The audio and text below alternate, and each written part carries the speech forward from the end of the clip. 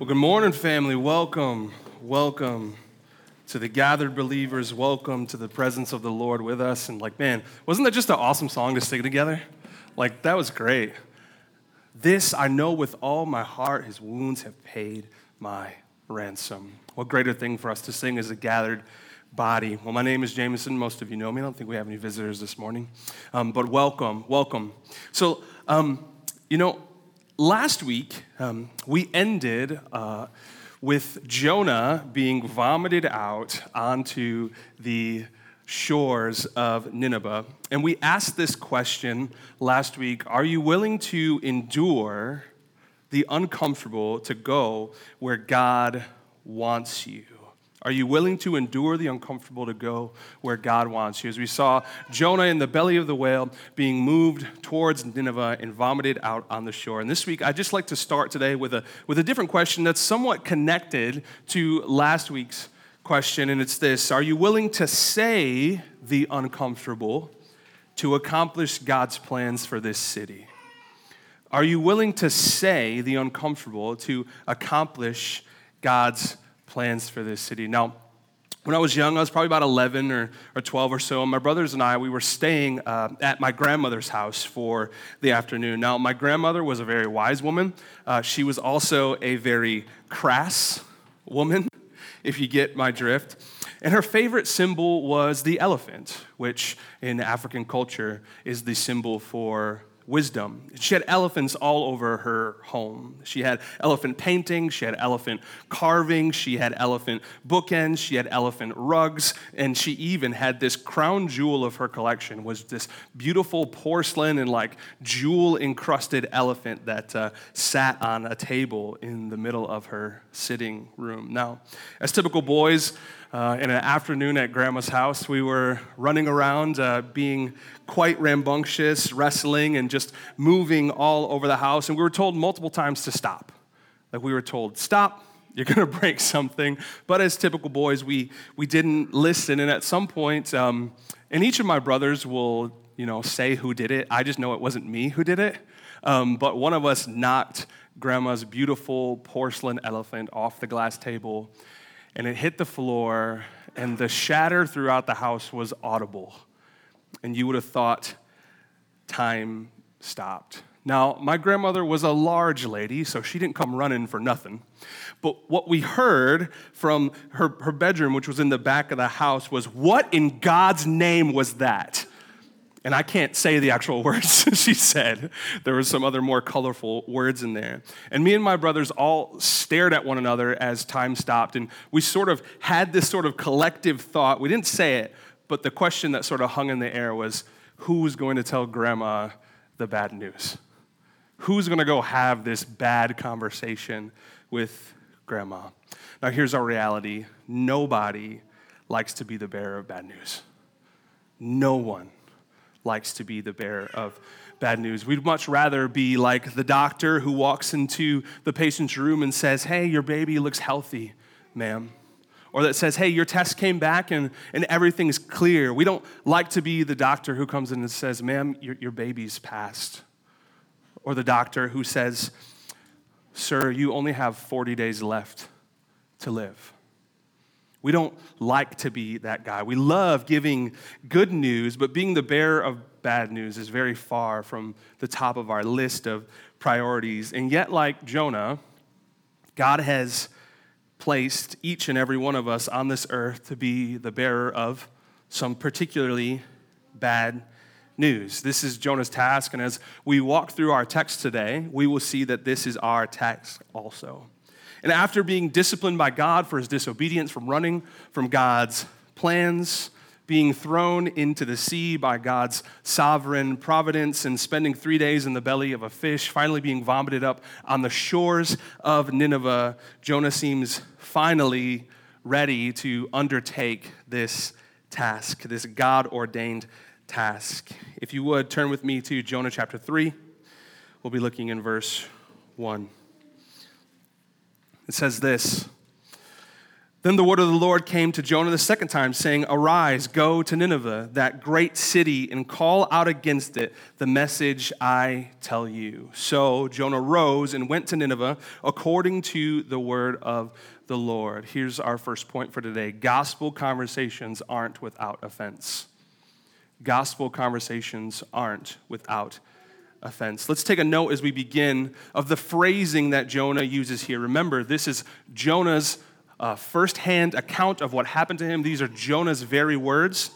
And Jonah uses the term, the word of the Lord. The word of the Lord. And Jonah says three particular things about the word of the Lord. First, that the word of the Lord came to Jonah. The word of the Lord came to him. Secondly, that he was charged to speak the words that God told him to speak. So the word of the Lord came onto Jonah, and God charged him to speak the very words of God. And lastly, that Jonah went according to the word of the Lord. The word of the Lord comes onto Jonah. God charges him to speak those very words, and Jonah goes in the power of the word of the Lord. And all Christians, like Jonah, have received the clearly revealed word of God. We have received the Holy Bible, the inspired scriptures. But unlike Jonah, who had the privilege of, I don't know if it's the privilege or the fearful moment of hearing the actual voice of God, we have not received God's word audibly. Instead, God has preserved for us through the ages the Holy Bible that we might know who God is and that we might walk in light of who he is. Here's the thing. Christians are called to respond to who God is, right? God gave us the Holy Bible. He gave us the Word. The Word has come upon us so that we would respond to what we know about God. God has revealed his will to us, and we should live with that will in mind. All Christians also have the same central message. What makes someone a Christian is what they believe about the central message of the Bible. That is the gospel, the central message of the Christian faith, the truth that Jesus Christ was the sole begotten Son of God, that he was both man and God, that he lived a perfectly holy life and chose to die a death willingly to pay the price for those who had sinned against God, which is all people. And after 3 days, he rose again from the grave, conquering sin and conquering death, that all men and women who repent and believe that he is the Son of God and believes that he's paid for the sins of mankind may be forgiven for their trespasses before God, and they may have eternal life with God. This is the gospel. It's not a story conceived by man. It's not a nefarious tool to control the masses, as some would say, but it is a reality that has been given to us by God as a gift. And as those who follow God, as Christians, we are called to share this story, God's story. Not our version of God's story, but the story as he wrote it. We are to speak and confess about God, ourselves, in our world, what God has said about these things. So just as Jonah was charged to speak the words that God gave him, so are we called to speak the words that God has given us, the words of Scripture. Like Jonah, all Christians walk in the power of God's will, not our own. That is, we are goers. We are those who should be going, who live and breathe and have their being according to God's word. Christians are called to go in the gospel's power where God directs us to go. And I would also add to do what God directs us to do. These are major tenets in these first, just quick 3 verses. Now, I'd like you to take a minute and picture Jonah. Picture what we've known about Jonah so far, right?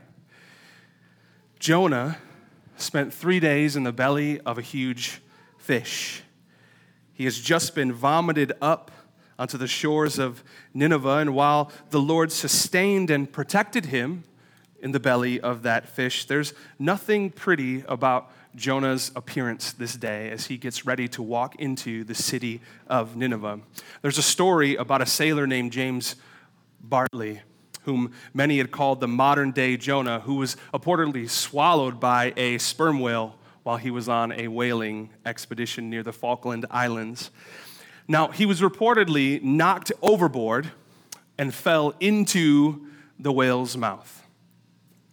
Mr. Bartley is said to have spent 30 hours inside the whale before it was caught by another whaling vessel. And to that whaling vessel's surprise, as they began to butcher the whale, they opened it up, and there was Mr. Bartley, alive inside the whale.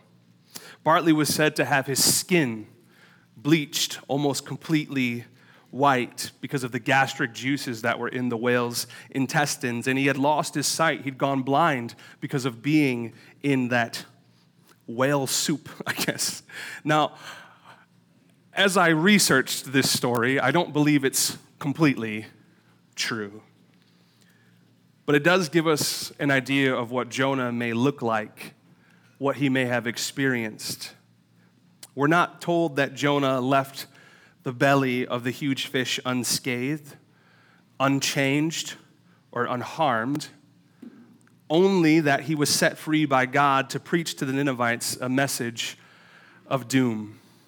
Jonah has bad news. Let's continue in end of verse 3, beginning of verse 4. Now, Nineveh was an exceedingly great city, 3 days' journey in breadth. Jonah began to go into the city, going a day's journey. I'd like you to imagine Jonah walking into this great city, a city of hundreds of thousands of people.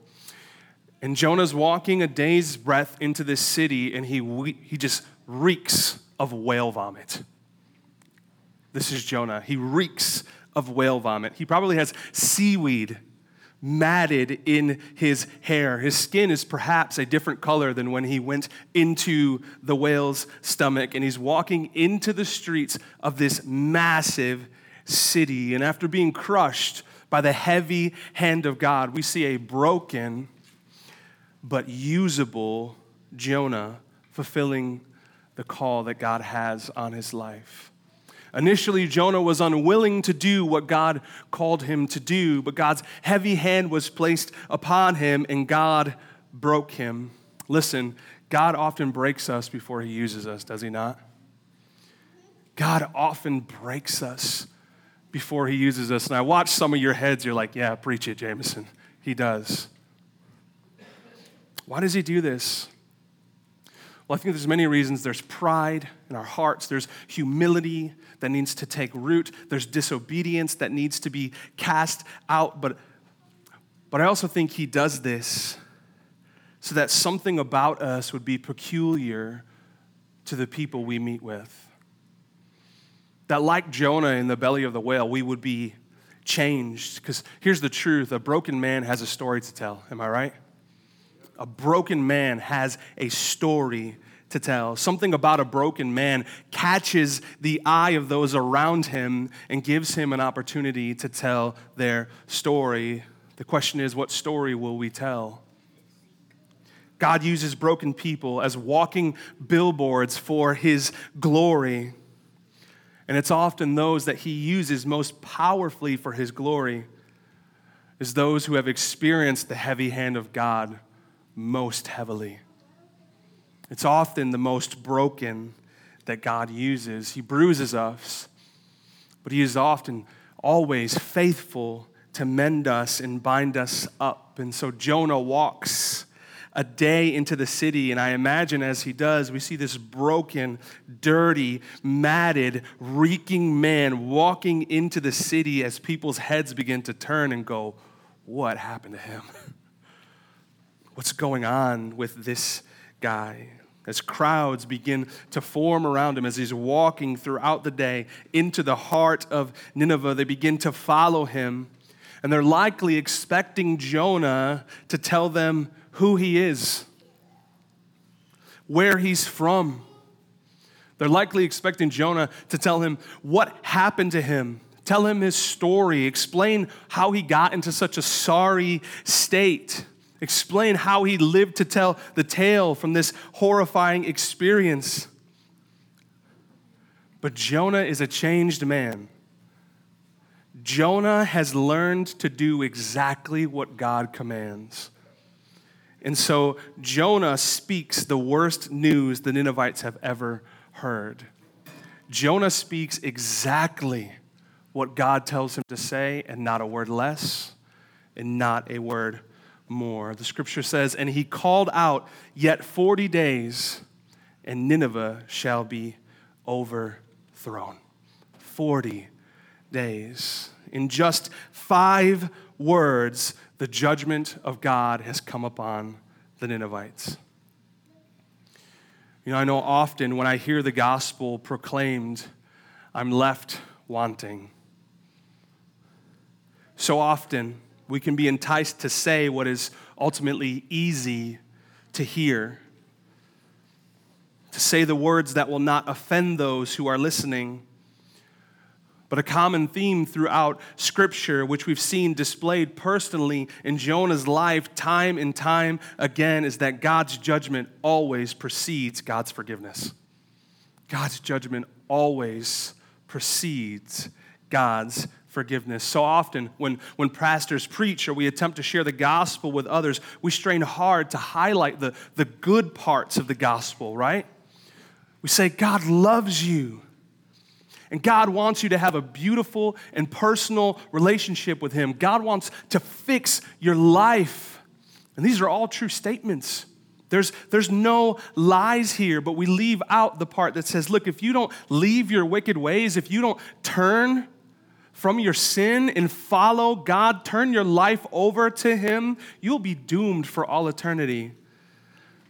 Judgment, wrath, warning, justice, call it whatever you will. It's an essential part of the gospel story. And it always comes first. Something we tell our boys in our home is this: a half-truth is still a lie.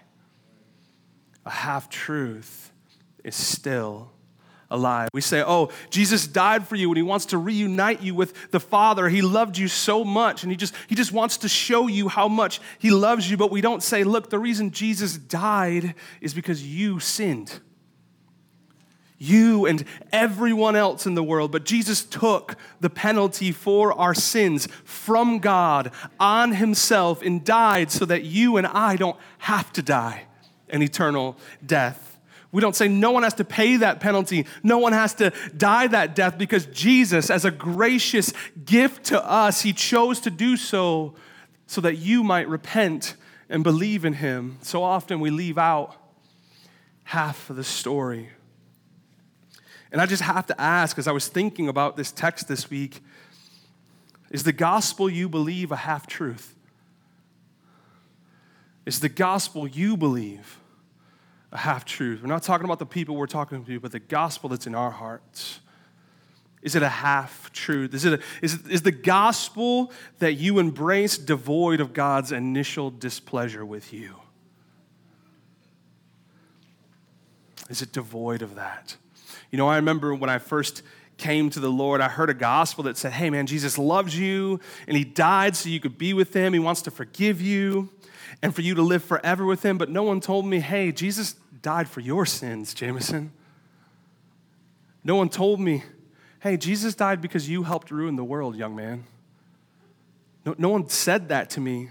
No one told me that I needed forgiveness more than I needed my very next breath. It wasn't until much later in my walk with the church, I guess, that someone told me through a hard conversations, those sins that Jesus took on Him, those were yours. Not everyone else's, but yours, Jameson. And I believe at that point I was truly, truly saved, because up until that point, I didn't really believe that I needed Jesus to save me because I wasn't the problem, everyone else was. The rest of the world was the problem, not Jameson.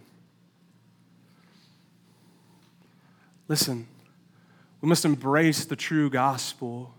And sharing that gospel is hard, but gospel conversations aren't pretty, and you don't have to be either. You don't have to be either. What we must do is be faithful. You have to be faithful. Faithful to believe the true gospel, and faithful to speak the true gospel. Now hear me, that doesn't mean rude. It doesn't mean angry. It doesn't mean belligerent, right? It doesn't mean any of those things. It means faithful. To simply say what God has told us to say, no matter what the obstacle is. And so many of us face true obstacles. I know I do when I go to speak to someone about Jesus Christ. It's easy for me because when people ask me, hey, what do you do? Oh, I'm a pastor. Instant gateway. Super simple. And they either walk away or they're like, oh, tell me more. But we all face obstacles, whether it's fear or failure or persecution. Maybe it's how you're dressed, you don't feel presentable, or maybe it's your speaking ability. Whatever the obstacle is, if Jonah's example shows us anything, it's that you could reek of whale vomit and still preach the gospel faithfully. Amen. You could be the most disgusting human being, but preach the gospel faithfully. So often we get caught up in thinking about the results of sharing the gospel. We think about what happens on the other side, that we'll share it, and maybe the person we're sharing it with will be mad at us or offended with us, or they won't respond at all, or maybe they won't talk to us anymore. But I want to ask you the question, what if nobody shared the clear gospel with Jameson? What if nobody shared the clear gospel with me?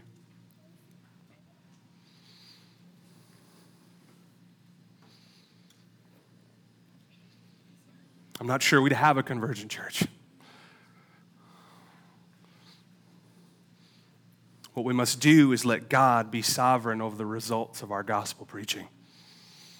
We must let God be sovereign over it, just as we've seen him be sovereign over every other thing in this story of Jonah. Our job is to just speak the clear truth in love. And love being an important key. Speak the clear truth in love, but it's God's job to convict and convince and save. We can't do any of those things. That's the job of the Holy Spirit. He convicts, he convinces, he saves. Let's take a look at Jonah's message of judgment. And our second point, gospel conversations are essential for gospel results. Gospel conversations are essential for gospel results. Verse 5. And the people of Nineveh believed God. So let's just stop there for a moment. That is the response of Jonah's 5-word sermon. And the people of Nineveh believed God. They called for a fast and put on sackcloth from the greatest of them to the least of them. The word reached the king of Nineveh, and he arose from his throne, removed his robe, covered himself in sackcloth, and sat in ashes.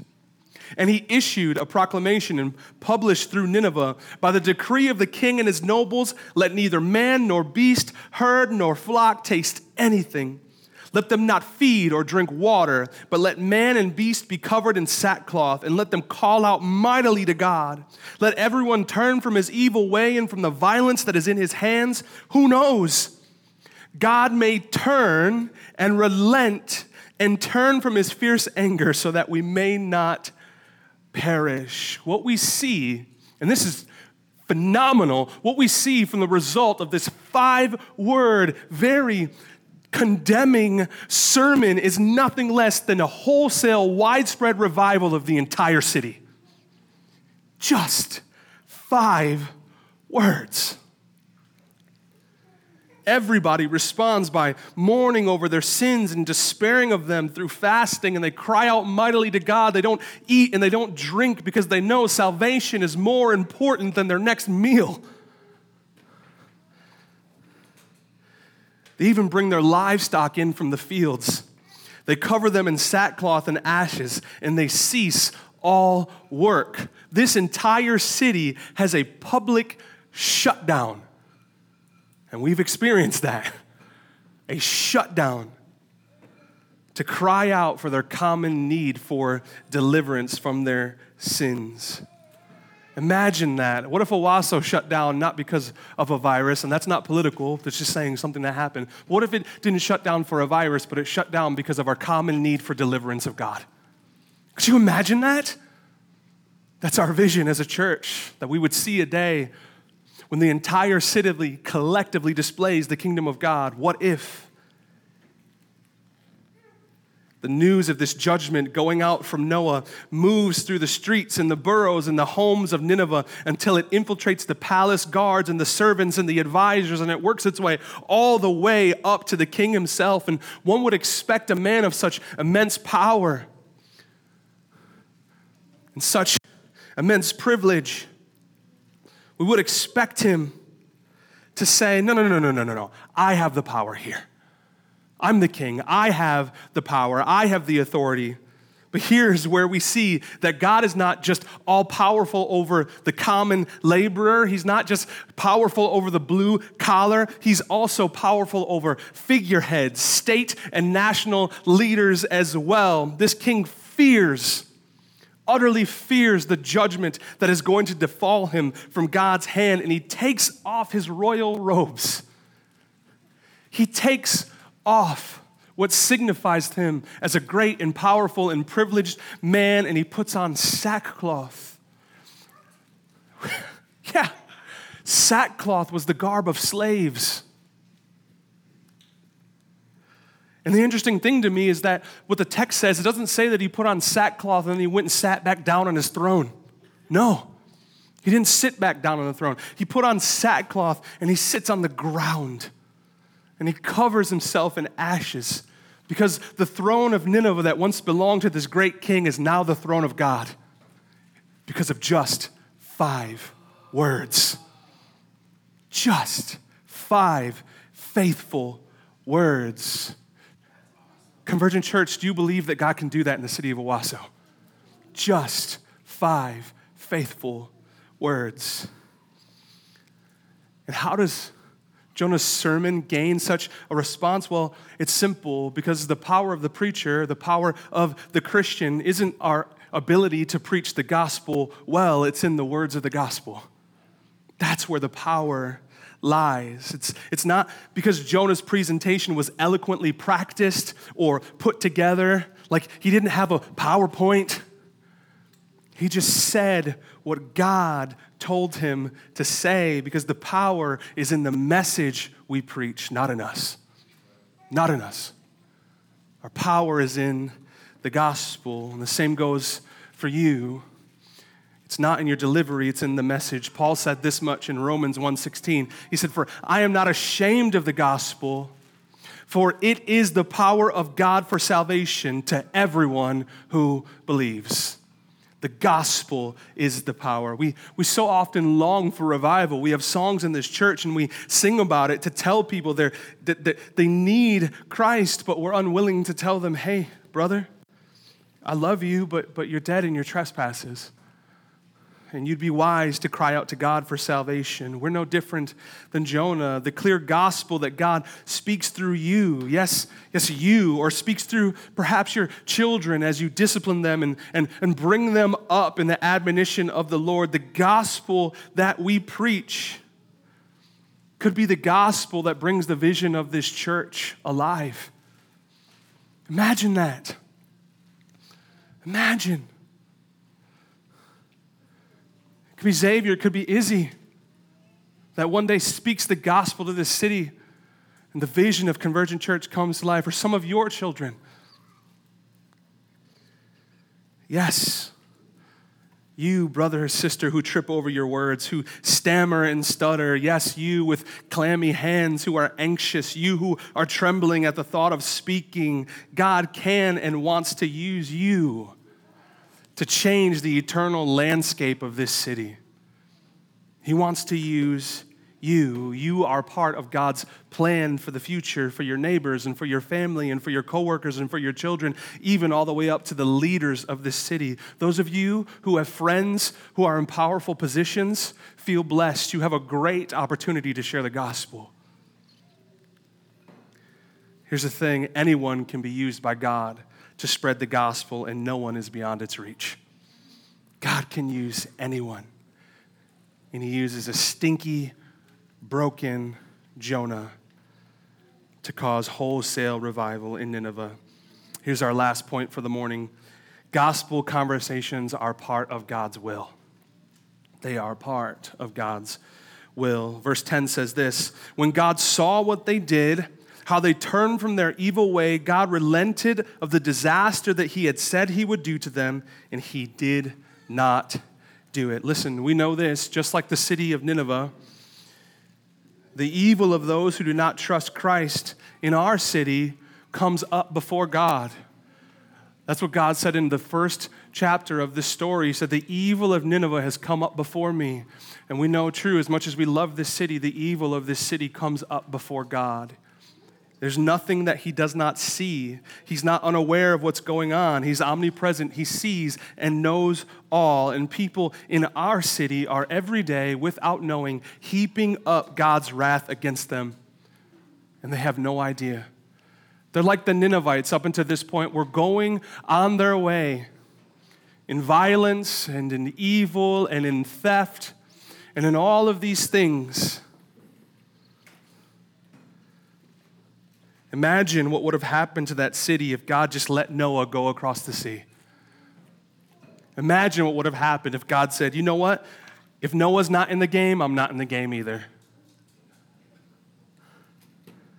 Hundreds of thousands of people would have never had the opportunity to hear that God was angry with the way they lived their lives, and they would have never known that they needed to repent and trust in God.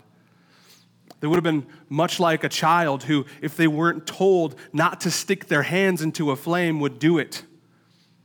And they would suffer the consequences and the pain of that. Church, we must tell them.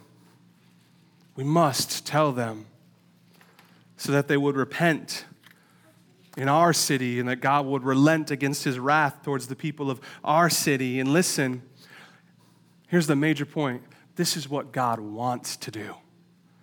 God wants to relent. God loves mercy. God loves showing compassion. And when we share the gospel, we're simply stepping into what God planned to do all along, which is relent as we share. Look at Jonah's story. God ordained Jonah, even though he knew Jonah would run, he ordained the way the dice fell on the deck of the ship so that Jonah was called out. He ordained the moment that Jonah was thrown overboard. He ordained the fish that saved Jonah, and he ordained that Jonah would make it to Nineveh in 7 days instead of 50 days. Yes, if Jonah would have walked to Nineveh, it would have taken him 50 days. God got him there in 7. Think of this. 7 days, baby. 7 days. God put him on a boat, threw him to a fish, and got him there in a week. It's because God's plans don't fail. And what God plans to do, he accomplishes. And every single person that we share the gospel with is a part of God's unfailing plan. And he's already planned the results, guys. He has already planned the results. You sharing the gospel with another human being does not change the future. Instead, we're stepping into what God already plans to do. Our preaching of the gospel is simply the key that unlocks the door, but we don't know what's on the other side until we do it. We have no idea what is on the other side of that door until we do it. The other side is up to God. God says this in Isaiah 55, 10 and 11. For as the rain and the snow come down from heaven and do not return there, but water the earth, making it bring fruit and sprout, giving seed to the sower and bread to the eater, so shall my word be that goes out from my mouth. It shall not return to me empty, but it shall accomplish that which I purpose and shall succeed in the thing for which I sent it. When God's gospel goes out, it always has a purpose. It always accomplishes one of two things. It either condemns or converts. One of two things. It either condemns the sinner or converts the sinner into a Christian. And God is sovereign over that. It accomplishes exactly what God wants to do. Salvation belongs to the Word. With just 5 words, Nineveh's judgment was spoken, but in those same 5 words, their salvation was unlocked. What will we do? Praise God, God relents. And some would say God changed his mind. No, God planned to relent the whole time. And through the power of his word, he accomplishes all he plans to do. No one likes to be the bearer of bad news. I don't like to be the bearer of bad news. But what we know is that the good news that Jesus forgives those who repent and believe in him, full stop, no longer counts a single one of their transgressions against them. That good news that saves sinners is on the other side of the bad news. It's on the other side of the bad news. So I'd like to end today with some questions, some practical, some internal. First, how can you make the gospel as clear and concise as possible? How can you speak the gospel as clearly and as quickly as possible? I know there's been so many times, probably more than I could possibly count, that I was sitting there speaking with a student or with a broken person or someone who needed the gospel, and I felt the Holy Spirit's prompting, and I maybe had a minute window and I didn't take it. Hundreds of people that I have personally not shared the gospel with, and that breaks my heart. How can we learn to share this great news as quickly and concisely as possible? How can we boil down the essential elements of the gospel so we can share it as easily? Think on that. Next question, who is one person you can share the gospel with this week? Who is one person? Just one. One person who needs to know the truth, that their transgressions separate them from God and that they need salvation and that God relents when they repent and believe. Who needs to know that truth? We've seen it in the story of Jonah. What if that one person is the person who helped spark the revival of the city of Owasso? What if it's that one person? Who can you share it with? And lastly, the question we began with, are you willing to say the uncomfortable to accomplish God's plans for this city? No one likes to be the bearer of bad news. But Convergent Church, we have bad news in one hand and good news in the other. May we be a church who opens both hands wide with the truth of a clear gospel so that God may do, as we sang this morning, that he may bring many, many sons and daughters to glory. Amen? Amen. Let's pray.